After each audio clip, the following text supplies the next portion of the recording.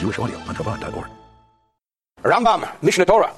Hilchos, the laws of Maaseh, Hakorbanot, the procedure of the sacrifices. Perek Asiri, chapter 10. Moving right along. Achilas hachatos. The burnt offering, of course, is not eaten. It's burnt. However, the sin offering and the guilt offering are both eaten. And there, eating it is mitzvahs aseh. The eating of the sin offering and guilt offering is a positive commandment. Shenemar, as the verse says, v'achlu esam asher kupar bohem. And they shall eat the sacrifices which brought about atonement. Who eats? Who eats the sin offering? Who eats the guilt offering? The answer is HaKohanim, the Kohanim. Ochlim eat, Uba'olim, Miskaprim, and the owners, the ones who bring it, receive atonement. The Kohen eats, and the person receives atonement. Huadin, the same law applies l'shar HaKadoshim, to all other sacred offerings. She'echlin Eison HaKayanim, which the Kohanim eat. Kohanim are the ones who eat most of the offerings. Sha'achi los on mitzvahs, not that they may eat it. They must eat it. Their consumption of the offering is a mitzvah expression and fulfillment of a positive commandment. This does not only apply to animal sacrifices, it also applies to achilas, the consumption, the eating of shiyorei minoches, of the leftover meal offerings, flour. The Kohanim have to eat that as well. Mitzvah saseh, it's a positive commandment. Shenam, as it says in the verse, v'haneiseres mimeno, and that which remains from it after it was placed on the altar and smoked on the altar. Yechlu, one of Aaron and his sons, the high priest and the priest, shall consume it. Who amongst the Kohanim can eat it? Can Mrs. Cohen eat it? I'm glad you asked. The answer is no. The ein chatos, the osham, u'shiyorei minoches, and the sin offering, the guilt offering, the leftover flour offering are not necholin eaten. Ella, only lezichrei kahuna ba'azara, which means, now let me put it in English, it is only eaten by the male Kohanim, not the female Kohanim, only in the courtyard, not in Jerusalem in general. Which means that these holy of holy offerings are limited to the Kohanim who serve, the male Kohanim, not their families. We have many other gifts which are given to the families. But these are super holy offerings. They are limited to the male Kohanim, and also they are limited geographically as well. They may only be eaten in the confines of the holy temple courtyard. What if they were eaten in the holy temple itself? The holy temple is in the courtyard. What if the Kohen, for some reason, which we can't understand, went into the holy temple and ate it? Nechlu, that's fine too. It's not appropriate, but it's okay. Shenam, as it says, all of their meal offerings, all of their sin offerings, all of their guilt offerings, they may eat it in the holy of holies, every male. So that means that although it should be eaten in the courtyard, if for some reason it was eaten in the vestibule itself, in the holy temple itself, it's okay. And so also, the peace offerings of the community. We learned and we will learn about individual peace offerings. They have a much more liberal interpretation, much more liberal application. They can be taken out of the holy temple. They can be eaten by the donor owners. But here we're talking about the communal peace offerings. They are defined in a very similar manner to the sin offering and the guilt offering, as we have already explained. Now we talked about the fact that there is also the gift of chazav b'sheik, the breast and the thigh, shalshlomim of the peace offering, which means that when someone brings a peace offering, he gets to take most of the animal home. The emurim, the parts offered on the altar, are offered on the altar, and the Kohen gets the breast and the thigh. Who gets to eat that? That portion given to the Kohen of the peace offering. This has a much more liberal application. Nechol, and this can be eaten, la'kohanim, to anyone who is of the Kohen family, schorim unikavus, male and female, because that's not so much a ritual as it is a benefit. Shenamar bahem, as it says with regard to this, lechol nisatim, to you I have given this, ulevonecha, and to your sons, vilivnesecha, and to your daughters, male and female. And so also along the same lines, hamuram, that which is lifted up, separated, miteda, from the thanks offering which we learned about earlier, hamuram, and that which is set aside, me'el nazir, from the ram of the Nazirite. What he calls muram is like elevated portions. Shenamar, as it says, kel trumes hakadoshim, all of the elevated portions of the holy, Asher Yarimu B'nai Yisrael, which the Jewish people shall elevate. L'Hashem, to God. How do you give something to God? You give it to the Kohen. L'cho, u'levonecha v'livnei secha. So this also, that which is given to the Kohen of the thanks offering, that which is given to the Kohen of the ram of the Nazirite, goes to the Kohen, his sons, and his daughters. Why? In simple terms, it's a lesser level of holiness. This is Kodshim Kalim, the lesser level of holiness, unlike the sin offering and guilt offering and the balance of the meal offerings, which are called Kodshei Kodoshim, holy of holies, only the Kohen in the courtyard. Now we also learned that there are three categories of offerings called Bechor, the firstborn, Maaseh, the tithe, and Pesach, the paschal offering. So he goes on to define what happens to this, one at a time. Chayah b'cher, so also the firstborn animal. The firstborn animal is given by the farmer to the Kohen for his own personal benefit, but it's a sacrifice. It says that the flesh shall be to you, the Kohen, like the elevated breast, and like the right thigh, which means it's for the family. Now, another important rule is that any sacrifice that could be eaten by the female Kohanim, which means the family, Necholim, can also be eaten la'avdei HaKohanim, by the slaves of the Kohanim, because they are their property, as will be explained in the laws of slaves. Of course, nowadays we don't have the whole application, but back then the idea was that a slave becomes part of the household, and the Kohen has to support him, so therefore he can eat of the holy foods. The verse talks about daughters. Wives are the same as daughters. They're also extensions of the Kohen. Kitruma, like the application of the Truma foods, which we learned about extensively earlier, where may all these foods be eaten? Bechol ha'ir, throughout the entire city. Which city are we talking about? We're not talking about Pakoima. We're talking about not even Chermanox. We're talking about Jerusalem. That's the city. Shenem, as it says, Eis chazei atnufa, the breast of waving, of lifting, of tnufa, ve'shek hatruma, and the thigh of the heave offering. Teichlu, you must eat b'makom tahir, in a pure place. I'll give you a hint. Whenever the Torah says b'makom kadosh, it's in the sanctuary area. It's in the temple courtyard. Makom tahir is Jerusalem. Like Namar behind B'Makam Kodesh, it doesn't say B'Makam Kodesh, which would connotate the temple courtyard. It says a pure place. Shukamach Yisrael. Back in the desert, this would have applied to the Israelite camp. In later times, it applies to the whole city of Jerusalem. Corresponding to the Israelite camp in the Bible would be later in future generations Yerushalayim, the whole Jerusalem. So that's the Bechor, which is a sacrifice which the Kohen takes home and shares with his family in Jerusalem. The same general law applies. Maaseh to the tithe, or Pesach to the Paschal offering, Shein, Sharein, Kachin, because they have the lesser level of holy food, Kishlamim, similar to Shlamim. So therefore the same laws apply as already detailed as to who gets to eat the Maaseh and who gets to eat the Pesach. Now he says, we discussed this also extensively earlier, that there were windows set in the thickness of the wall, and there were other areas set in the thickness of the wall itself. So the question is that considered part of Jerusalem or not? He says here, yes, it is. As long as you're within the exterior limitation of the wall, you're in Jerusalem. Now we segue to a whole different law, very important law, and that is expiration dates. Every sacrifice expires. Every sacrifice has a different expiration time, all specifically enumerated in the Torah. When somebody eats of a sacrifice past the expiration time, he's committing a terrible transgression. What are the different expiration times? I'm glad you asked. Vav 6, Hashlomim, peace offerings in general, Ne'acholim may be consumed, may be eaten, Biyom HaZvicha, the day of the offering. V'chol halaylo, and that whole night, V'chol Yom HaMochas, and the next day, until the sun sets. So let's take a simple example. If a peace offering is offered on Tuesday, then it can be eaten any time Tuesday. Of course, it takes time to process it. Tuesday night, Wednesday. When the sun sets Wednesday, it expires. Shenema, as it says in the Torah very clearly, B'yom hakribo ezivcha, on the day that he offers his offering, Yayachal may be eaten, which in my scenario was Tuesday, Omimachas on the next day, which in my scenario was Wednesday. As the verse says, V'yim heyachel yayachal, if it will be eaten, Mipsar, if it will be eaten, Mipsar zebach shlomim, of the flesh of this peace offering by Yom HaShlishi, on the third day, which in this scenario would be Thursday, V'geimer, etc., not good. So we learn from here, Sheinachol, that they are eaten, 2 days and 1 night. What's 2 days and 1 night? Tuesday and Wednesday are the 2 days. Tuesday night is the night. Now, what are we talking about in the peace offering? Are we talking about the Kohen's portion? Are we talking about the donor-owner's portion? The answer is yes. Bein Chelek HaKohen, both the portion of the Kohen, Bein Chelek HaBolam, and the portion of the donor-owner, they both have the same expiration date. 2 days and 1 night, in my scenario. Tuesday night, and Wednesday until sunset. This is not only the law for peace offerings in general of the private person, but for the firstborn as well. The firstborn sacrifice we just talked about has the same expiration time. Maaseh, the tithe sacrifice, which are very similar in law to peace offerings. Sharein kodshim, kalim kishlamim, because for all practical purposes, they are categorized as the lighter form of holy offering, like a peace offering. By the way, every day we recite in prayers prior to Hodu, Ezehu, Mekomon Shel Zvachim, a series of Mishnah, which covers all of these subjects in very clear, concise form. Zayin Aval HaTodah, however, the Thanksgiving offering, not the one in November. Even though an offering of thanks is also the lesser form of holy, nevertheless it has a different expiration date. Why? Because the Torah says so. This may only be eaten on the day of the offering, imalayla, with its night. Using my scenario, the offering is brought on Tuesday and Tuesday night. That's finished. Can't go into Wednesday. Because it says with regard to this offering, on the day of the offering it may be eaten, do not leave over of it until morning. So therefore, Tuesday night. Once Wednesday morning comes around, too late. You eat of it, committing a terrible transgression. The same applies to ale, the ram of Nazir of the Nazirite, talked about extensively earlier. The halechem and the breads, which come with them. The rule is the breads have the same law as the meat. Are similar. Is this the portion of the Kohen or the portion of the donor-owner? The answer is yes. Bein chelek haKohen and bein chelek haBolam. Both, the portion of the Kohen and the portion of the donor-owner. The same law applies to a sin offering, a losh, a guilt offering, or the shalmei tzibur, and to the communal peace offerings, which we said earlier, are more parallel to the sin and guilt offerings. And the leftover of the meal offerings, all of the above list, nechel, may only be consumed during the day offered, and that night, using my scenario, Tuesday and Tuesday night. As it says, on the day of the sacrifice, it may be eaten.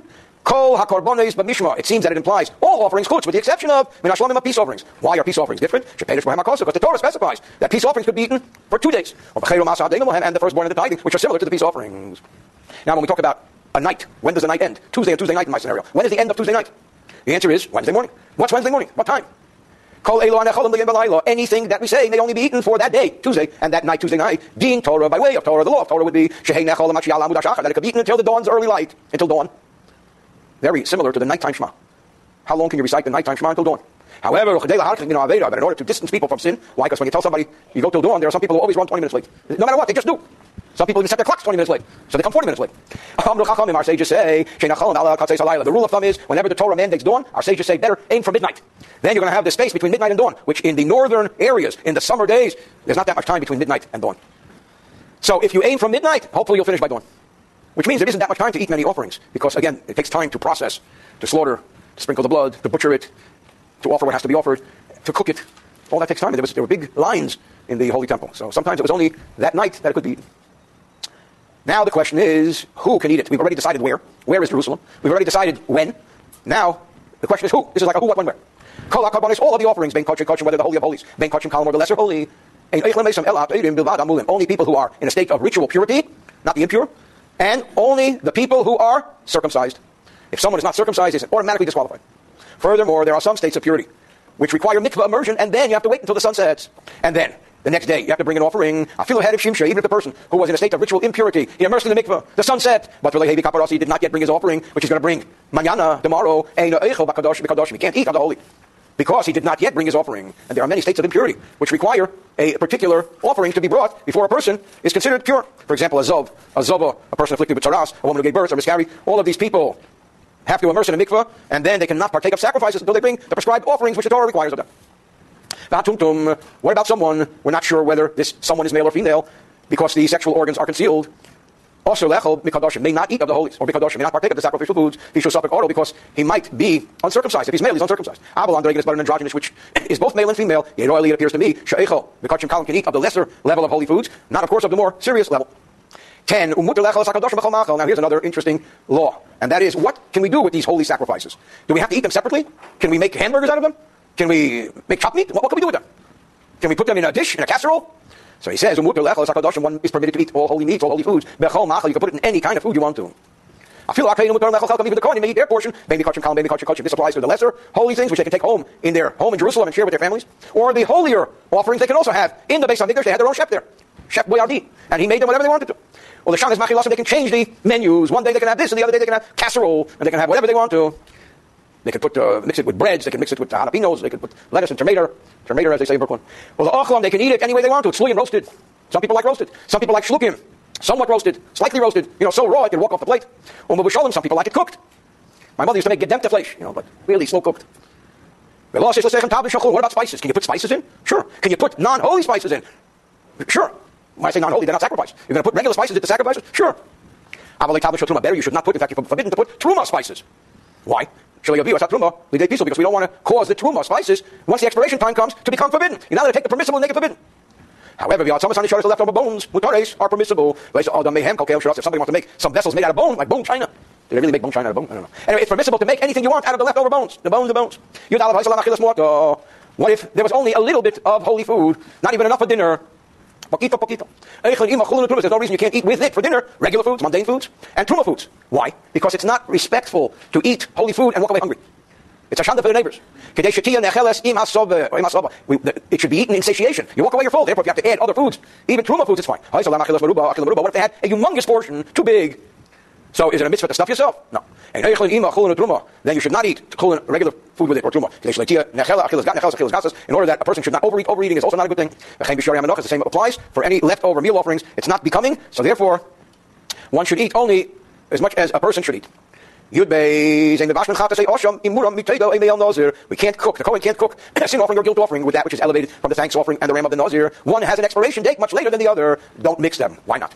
Because then you're just reducing the people who can eat because of the other. The family of the Kohen could eat, and of the Holy of Holies only the Kohen could eat, and the place as well. The Holy of Holies can only be eaten in the courtyard. The Holy could be eaten anywhere in Jerusalem. So therefore, by mixing the two, you're only reducing the Holy, which has a more liberal law as to who and where. The same thing is you don't mix that which is elevated from the thanksgiving offering and from the ram of the Nazir together with the firstborn and the thigh and the breast and thigh of the thanks offering, again because they have different expiration times. Because it reduces the expiration time. You don't mix that which is set aside and elevated from the peace offering of yesterday, which is expiring today, with the sin offering and guilt offering today, which has the same expiration. Yesterday's shlomim and today's sin offering and guilt offering have the same expiration. They both expire tonight. What's wrong with mixing them? Because you're reducing who can eat it. The shlomim could be eaten by the Kohen's family as well. The Kohen's portion of the shlomim may be eaten by his family as well. And the place of eating. Because the Kohen could take it home to Jerusalem if it's a peace offering. But the sin offering and guilt offering has to eat at the holy courtyard. At the time, but case in point, sin offering and guilt offering, which have identical limitations, could be cooked together. And the thanks offering and the ram of the Nazirite can be cooked together because they have the same application. And the firstborn and the thigh. And the breast and thigh zemzeh can be mixed because they have the same application. Okay, now comes a whole different law. If somebody cooked a piece of meat from the most sacred level of sacrifices, and it was pigul, which means it was forbidden, because a thought was had in its preparation. If the Kohen thinks about something that is prohibited, for example, that he's going to eat it after the expiration time, that thought makes the whole sacrifice unfit. Or let me just read from the note here. Meat from a sacrifice that was slaughtered with the intent to sprinkle its blood, or for the portions required to be offered on the altar's pyre or partake of its meat in an improper time. So any inappropriate thought of time. Or one that was nosar, meat that remained after the required time, and he mixes this with other pieces of sacrificial meat, then those pieces are forbidden to be consumed by Israelites, but permitted to be consumed by Kohanim. How could it be permitted to be consumed with Kohanim? These are forbidden foods. So the Rambam explains in his commentary of the Mishnah that we're talking about a situation where the forbidden is nullified 60-1, which means the pigul piece or the nosar piece is nullified 60-1, and if it's recognizable, then it is removed. So what's the point? The point is that the meat is permitted only to Kohanim and not to non-Kohanim. Although the prohibitions against pigul and nosar have been nullified, but since the sacrificial meat was originally to be eaten only by Kohanim, the restriction against non-Kohanim still remains. And this is the simple interpretation of what the Rambam is talking about here. Otherwise, no one would be permitted to eat the actual pigul or nosar, the actual forbidden foods. We're talking about a situation where the forbidden was nullified 1 to 60 or less. Yud Gimel, Basar, Kochim, the meat of the Holy of Holies. A Basar, Kochim, Kolam, or meat of lesser holies. Shenisbasha, which was cooked together in Basar or Basar Taiba with everyday meat. The expression for mundane, everyday meat, let's say a barbecue, is called Basar Taiba, the meat of desire. There's holy meat, sacrifice, and then there's I want meat. It's not a sacrifice, I'm just in the mood. So that's called meat of desire. So you took holy sacrificial meat, mixed it together with regular meat. And then all of a sudden, the everyday meat becomes forbidden as well to anybody impure, like the sacrificial offering, because it was cooked together. It says with regard to the burnt offering, the hide, the skin. Remember, animal skin is a very precious commodity, and that was one of the serious economic benefits of the Kohen, that the Kohanim who worked in that particular watch, that particular group of that particular week, divided the skins amongst them. There's a lot of skins, and then they went and they had mink coats. I'm just kidding, they never sacrificed minks. Unless the Kohen's name was Minkowitz. It says with regard to the burnt offering, the hide of the burnt offering, whichever Kohen offers it, he keeps it. So the verse suggests the Kohen offers it, he gets it. It says with the sin offering, the Kohen who does the ritual gets to eat it. It says in the guilt offering, the Kohen who does the atonement, he gets the skin. The Kohen who sprinkles the blood, he gets to keep the skin. It says with regard to this is not only skin, everything. Whatever is appropriate. The meal offering, the Kohen who offers it gets to keep the flour. So does this mean that literally the Kohen who offers the above sacrifices gets to keep it? No. It's all like many restaurants. When you give the waiter a tip, does the waiter get to keep the tip? No. Most restaurants, they pool the tips. And it's divided equally amongst the courteous waiters and the rude waiters. This was pooled in that entire shift, that entire watch of the week. So what is the Torah talking about? The one who offers it, the one who does it? The answer is the one who is fit to do it. One has to be able to do it in order to get of the pool. The Kohen who is suited for this work, he gets to be part of the pool. Let's say somebody was not fit to serve at that time because he was impure or what have you, or he was in Hawaii. He was in a state of impurity. Even if he can rush and become pure by the time evening comes when they're serving dinner, he can't get to eat because at the time of offering, he was not fit to offer.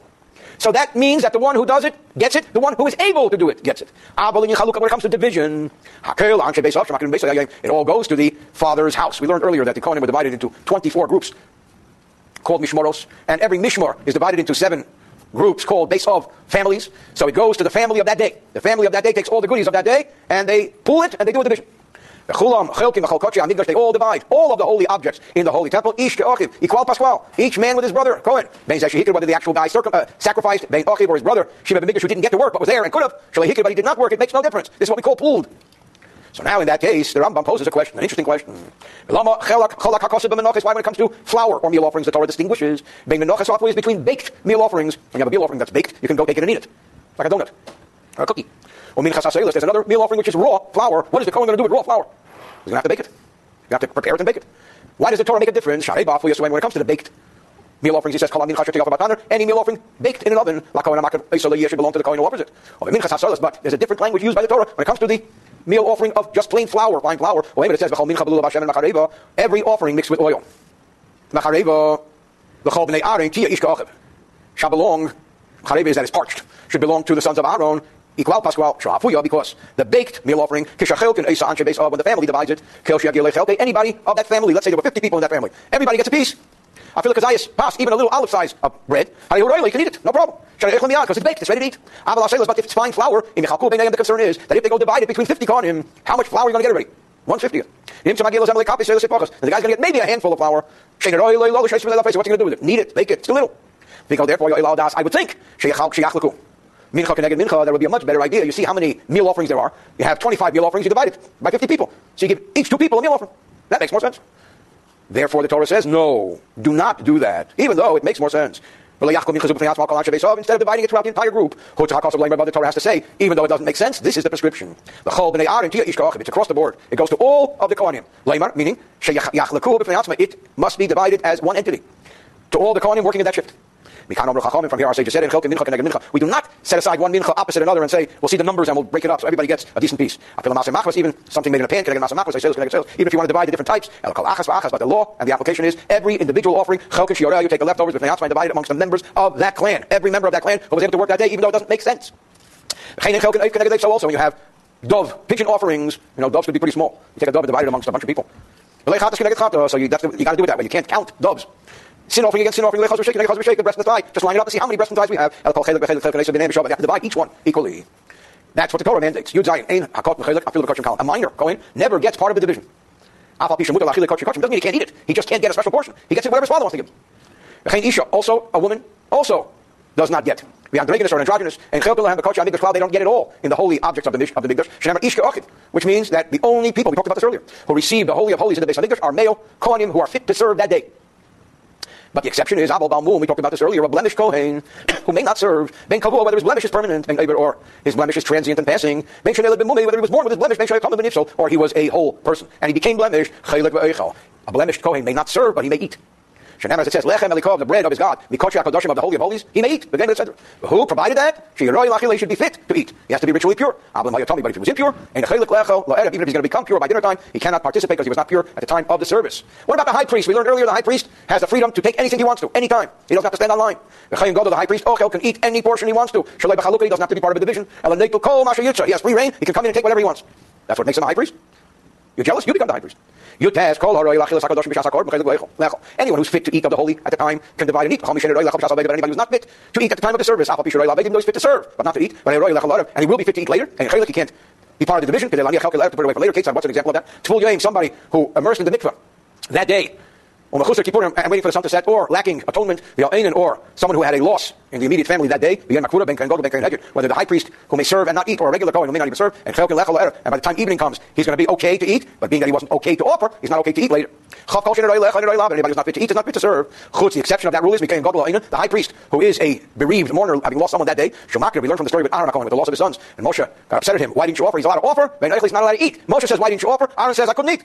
Anybody who's not fit to serve, and is not fit to eat. With the exception of the blemish Kohen, he's the exception mentioned earlier in 17. Because it was specified in the Torah, 21. Anybody who doesn't get the meat, doesn't get to divide, to be part of the division of the meat, does not get to be part of the division of the skins.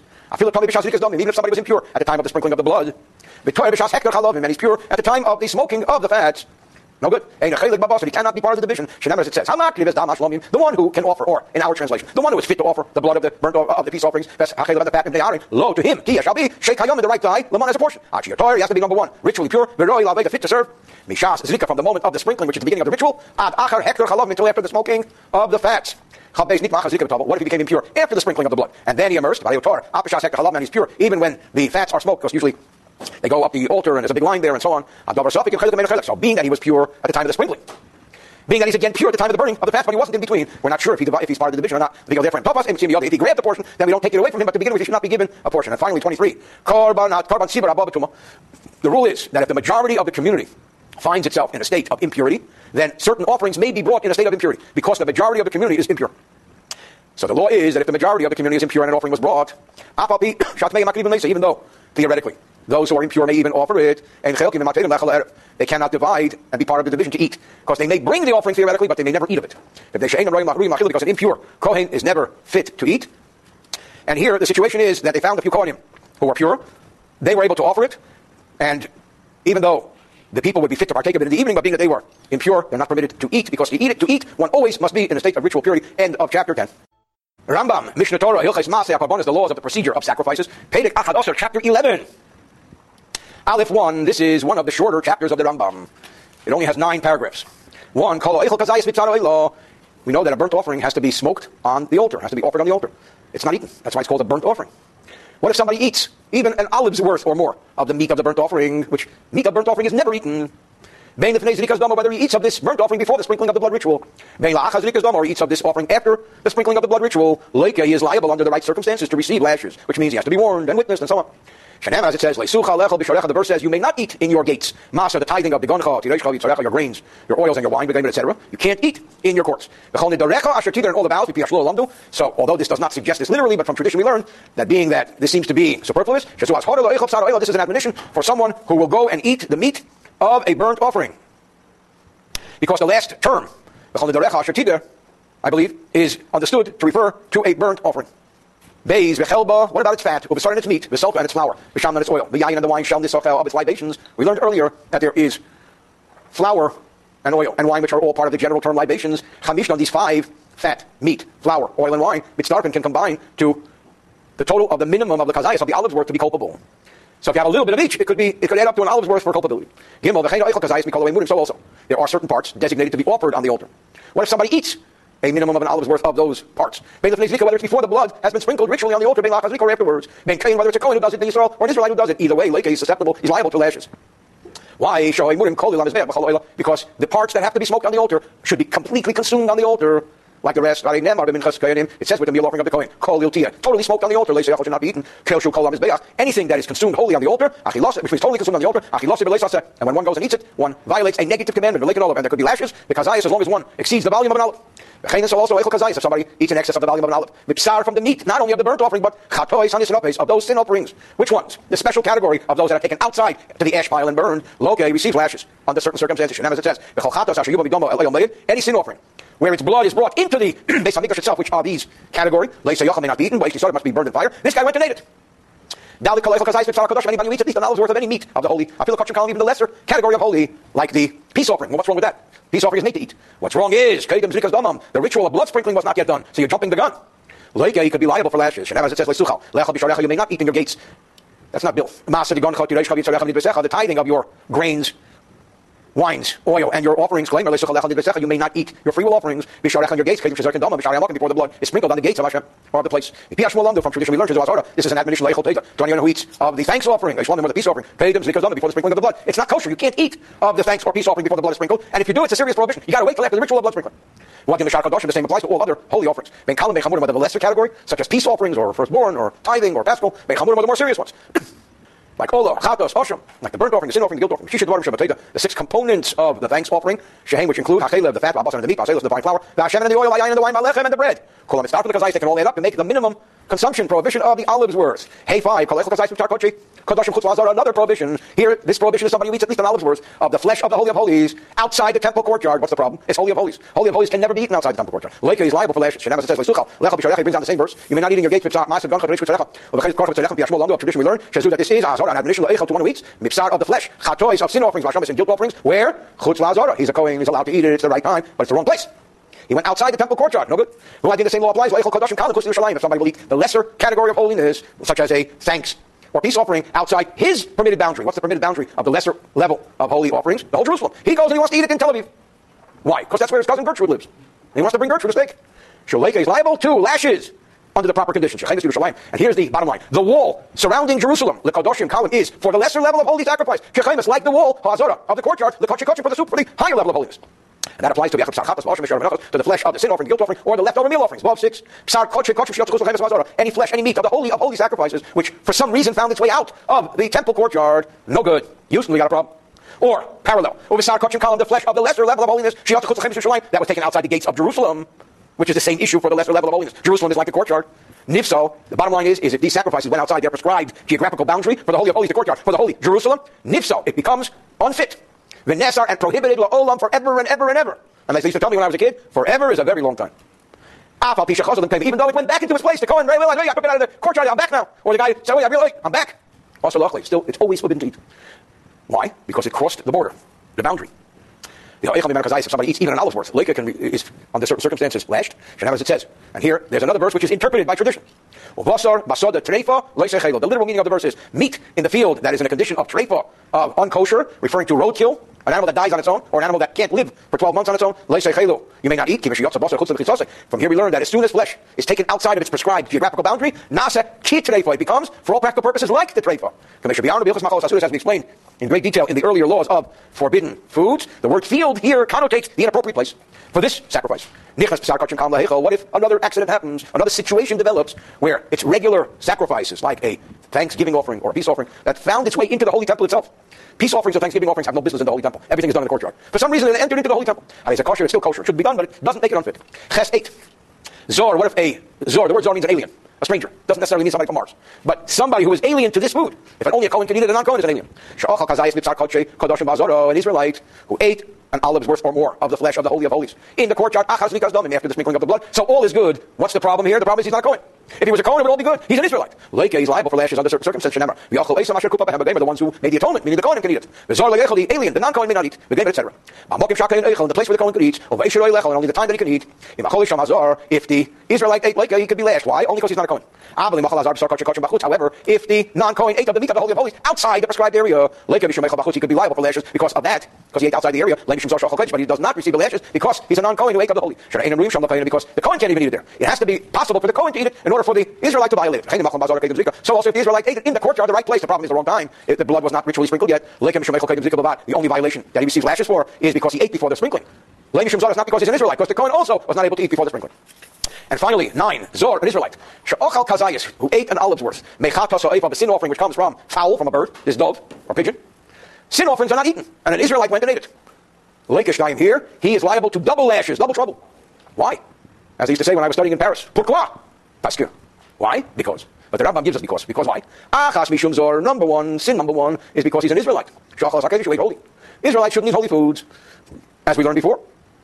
The achas, and furthermore, and again we learned that the Kohen was also forbidden to eat it, because it's he's an Israelite. And the achas, and here's a novel approach, mishum eichel nevela, because he's eating food that is not kosher. For all practical purposes, a bird that is ritually offered in the Beis HaMikdash is offered, as we learned extensively earlier, not with a traditional shechita, but with malika, where the Kohen takes his fingernail and runs it across the nape of the neck, and that's the way he severs the head, or he severs the simonim, depending upon what particular sacrifice. This malika is never used for eating regular meat. So for eating regular meat, it's also treif.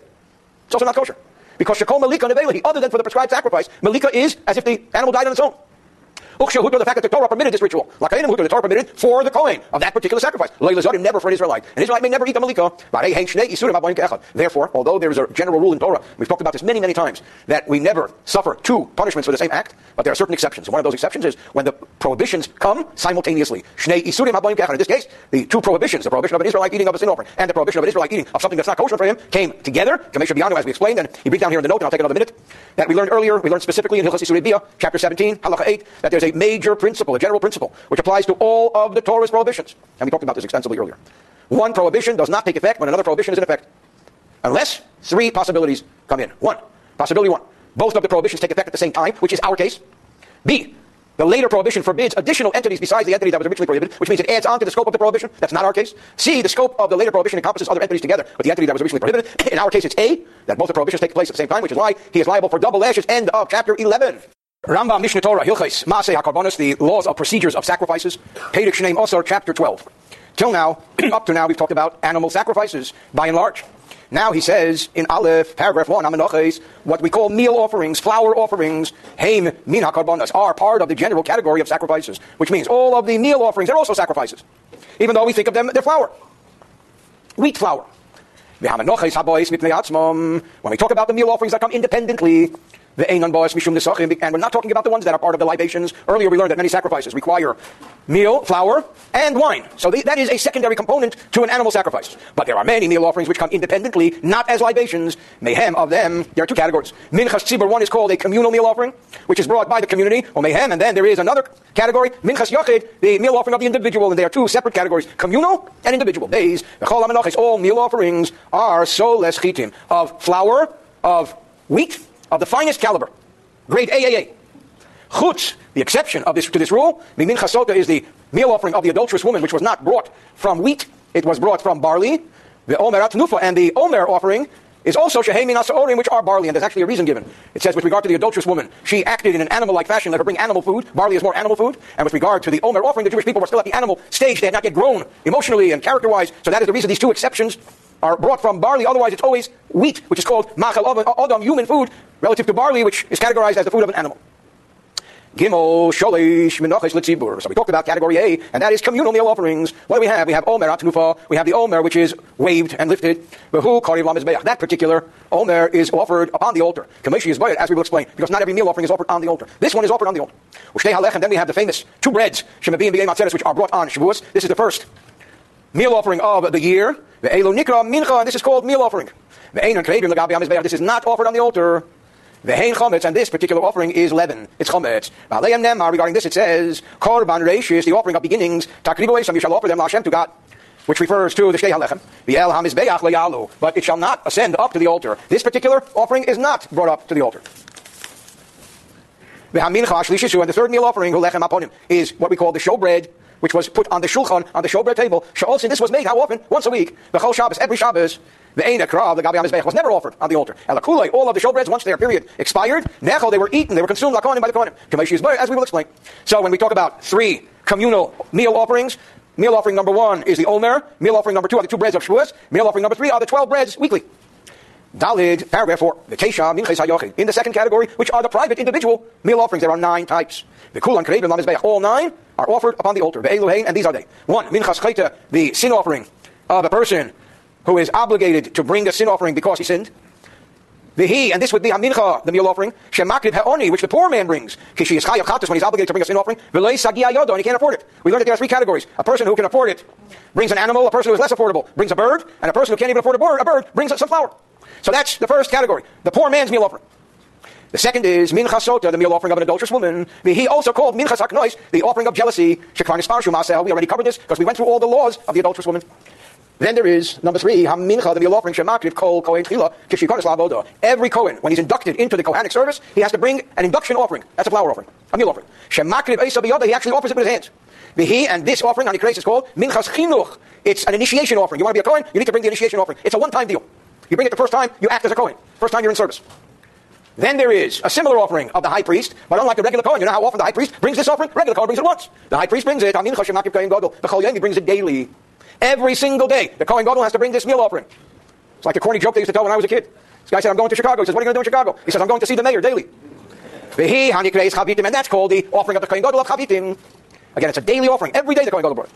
Then there is Minchas HaSoles, the fine flour offering. This brings when an individual makes a vow saying, I will bring a meal offering, or an adava, I will bring this flour as a meal offering.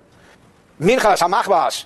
Then there is a flat pan flour offering. The flour offerings come in various styles. That's a free will offering. Minchas HaMarcheshes, the deep pan offering, sizzling in oil. That's when you don't have a lot of time, you don't have a lot of money. That was a joke, and a bad one, obviously. Again, a free will offering. Minchas ma'afei tamor, baked oven hearth, baked in the oven. Is a contribution. And then there is minchas rikikin, the wafer meal offering. Spelled out in great detail in the Chumash and Leviticus, the various choices that the person has when he wants to bring a flour offering. He can either do it plain flour, he can do it pan, on the pan surface, he can do it deep fried, he can do it wafer. There are various options we have when we bring meal offerings. So he enumerated 9 types. Hey, 5. All of the meal offerings brought upon the altar, they always have the volume of any sorein. If you're missing a little bit, it disqualifies, it prevents the whole thing from being kosher. 5 of these, the isoron is, the volume is a minimum. However, a person, more than an isoron, can offer as much as he wants to. A person can even offer 1,000 isoron. There's no limit as to how much, as long as you meet the minimum requirement. But the meal offering of the Omer, or Minchas Chota, and the meal offering of the sin offering, or Minchas Knois and the adulterous woman offering, or Minchas Chinuch, and the induction offering of the Kohen Chavitim, and the daily offering of the Kohen Gadol. These are not free will offerings, therefore they have a specific volume. Kol achas mem, each one must be, and Isorin Echad, only one Isorin, like Pachas, no flexibility in the volume. No less and no more. Every meal offering that is brought to the altar must be brought to the altar on its western side of the altar, facing the tip of the southwest corner. There must be an offering of frankincense for each meal offering, whether the meal offering was a volume of 1 Isorin, or it was a maximum volume that vessel could contain 60 Isorim, we still have the same 1 fistful of frankincense. In one time offering, it can never be more than 60 Isorons, because that was the maximum size vessel. That was the Costco size vessel, was the 60 Isorons. With the exception of the meal offering of jealousy, which is the adulterous woman meal offering, or Minchas Chayka, the sin offering, on those, they have to be plain. No oil and no frankincense. What if somebody placed oil and frankincense on these offerings that should not have them? Leike is liable for lashes for the violation of placing oil in and of itself. Is again liable for placing frankincense. What if he places a vessel that has oil and frankincense upon it? He doesn't transgress. He doesn't disqualify. Minchas Chinuch, the induction offering, and the daily offering of the Kohen Gadol. Each one does get the addition of oil, as it will be explained. Every meal offering that is brought to the altar, a fistful of it is taken and placed on the altar. What does he do with the fistful? He causes it to smoke. It's the entire fistful of flour. But there's a lot more than a fistful. And the remaining flour, nechol, is eaten by the kohen who work that shift. Chutz, The exception is minchas zichrei kahuna, the meal offering of any male kohen who will bring a meal offering. She'ein nikmetzes. There's an exception rule here, and that is a fistful is not taken. Why is the fistful not taken and smoked on the altar? Because the whole thing is smoked on the altar. Shenamar b'chol minchas kohen, any kohen who brings a meal offering, an exception rule applies. The whole thing is smoked on the altar.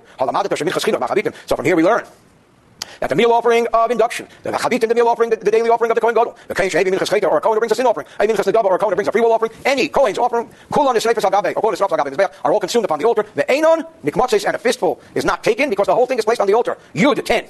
Hakohenes. What about a female kohen? The fistful is taken of her offering just like it's taken from an Israelite. So the Kohen rule does not apply to a Kohenet. And the balance of the flour is consumed like you would do with an Israelite. What if sons, babies, children from a Kohen family were mixed up? Kids get mixed up in the hospital. Today they have all kinds of bands they put on. Before the kid is born, he's wearing a band already. That's because, you shouldn't get mixed up in the hospital. They didn't even have hospitals then.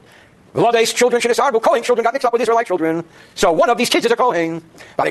Each child is a doubt, and then he grows up. Are you a Kohen or are you not a Kohen? Maybe. It's a definite maybe. Then their meal offering, the fistful, should be taken and smoked on the altar. It should be treated as if they are Israelites. And they're not eaten like the meal offering of a Kohen. So what do they do? I can't describe it. The fistful is smoked alone, but you can't eat the balance. And the rest is spread out over the ash heap. So it has the stringency of both. Only a fistful is offered on the altar as if they were Israelites, but it's not eaten as if they were Israelites. Rather, it's spread over the ash heap. Yud-Beis, Kohen, what about women married to Kohen, Mrs. Kohen?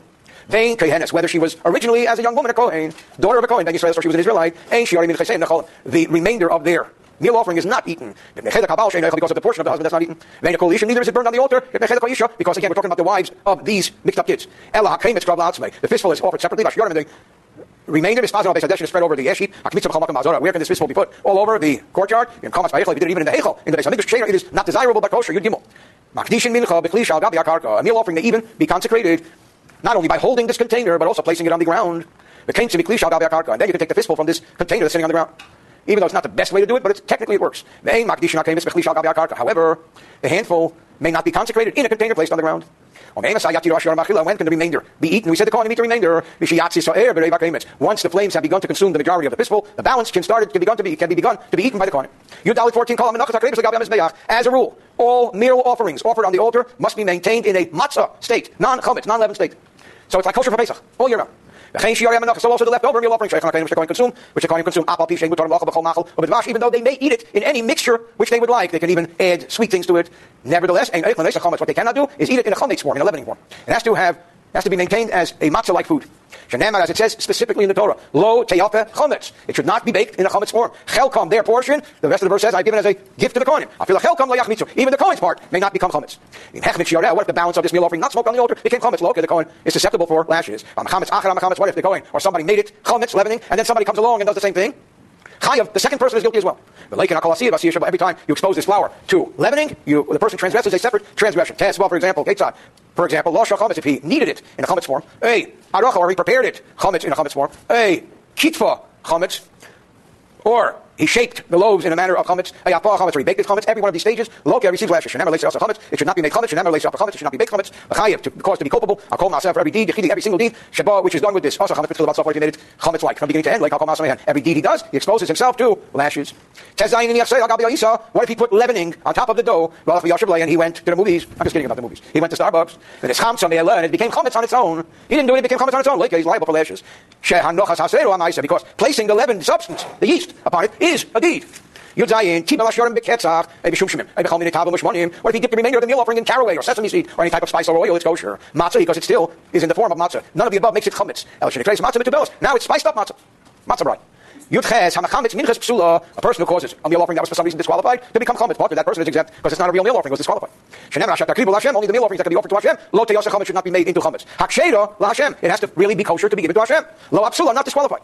What if he made it chametz while it was still a kosher meal offering? Then it left the confines of the parameter where it may be. So it becomes unfit. Then he makes it chametz again, and now the second time he's not liable for lashes because it's now unfit. If it becomes chametz at the head of the altar, he does not get lashes, which you shall offer. This was already offered. It's on the altar. The ksheira is still in a state of kashrut when it's placed on the altar. You pass on chametz lechem upon him. If somebody makes the showbreads, chametz, is also liable for lashes. All meal offerings. However, minchas nisachim, any meal offering that is merely part of a libation of a greater sacrifice, there is no liability for lashes. If he needed it with water, he mixed it with water, and it becomes unfit before it becomes chametz. But if you use the oil of the libations, may pay the same. It's like fruit, juice, it does not cause it to become chametz. The wheat kernels of meal offerings, Leitzasin Eisam, Shemayach Mitzvah, they're not soaked in case they become chametz. Machutz Leitzim Eisam, because outside the temple courtyard you would soak them. Ve'ein Hakol Zrizim L'Shomer, not everybody is careful in watching them. Abal Minchas Ha'omer, but the owner, Helbi Shal Tzibur, being that it's communal, Leitzim Eisam can be soaked. Shariat Tzibur Zrizim, because community watches each other, everybody does it quickly. When Mishamer say they guard it, Chaf Ala Kol Menachas on their efes. Kol HaMenachas on their efes, Nileishes B'Peishnin. All meal offerings which are baked should be mixed with lukewarm water. When Mishamer, they should be guarded, Shaliach Mitzvah, that they should not become leavened. Even though lukewarm water will serve as a catalyst to cause the dough to leaven even faster. But since the Kohanim inside the temple courtyard are performing the service, we're not concerned. In general, Kohanim, the Kohanim always act with alacrity, and there is a team of Kohanim watching each other.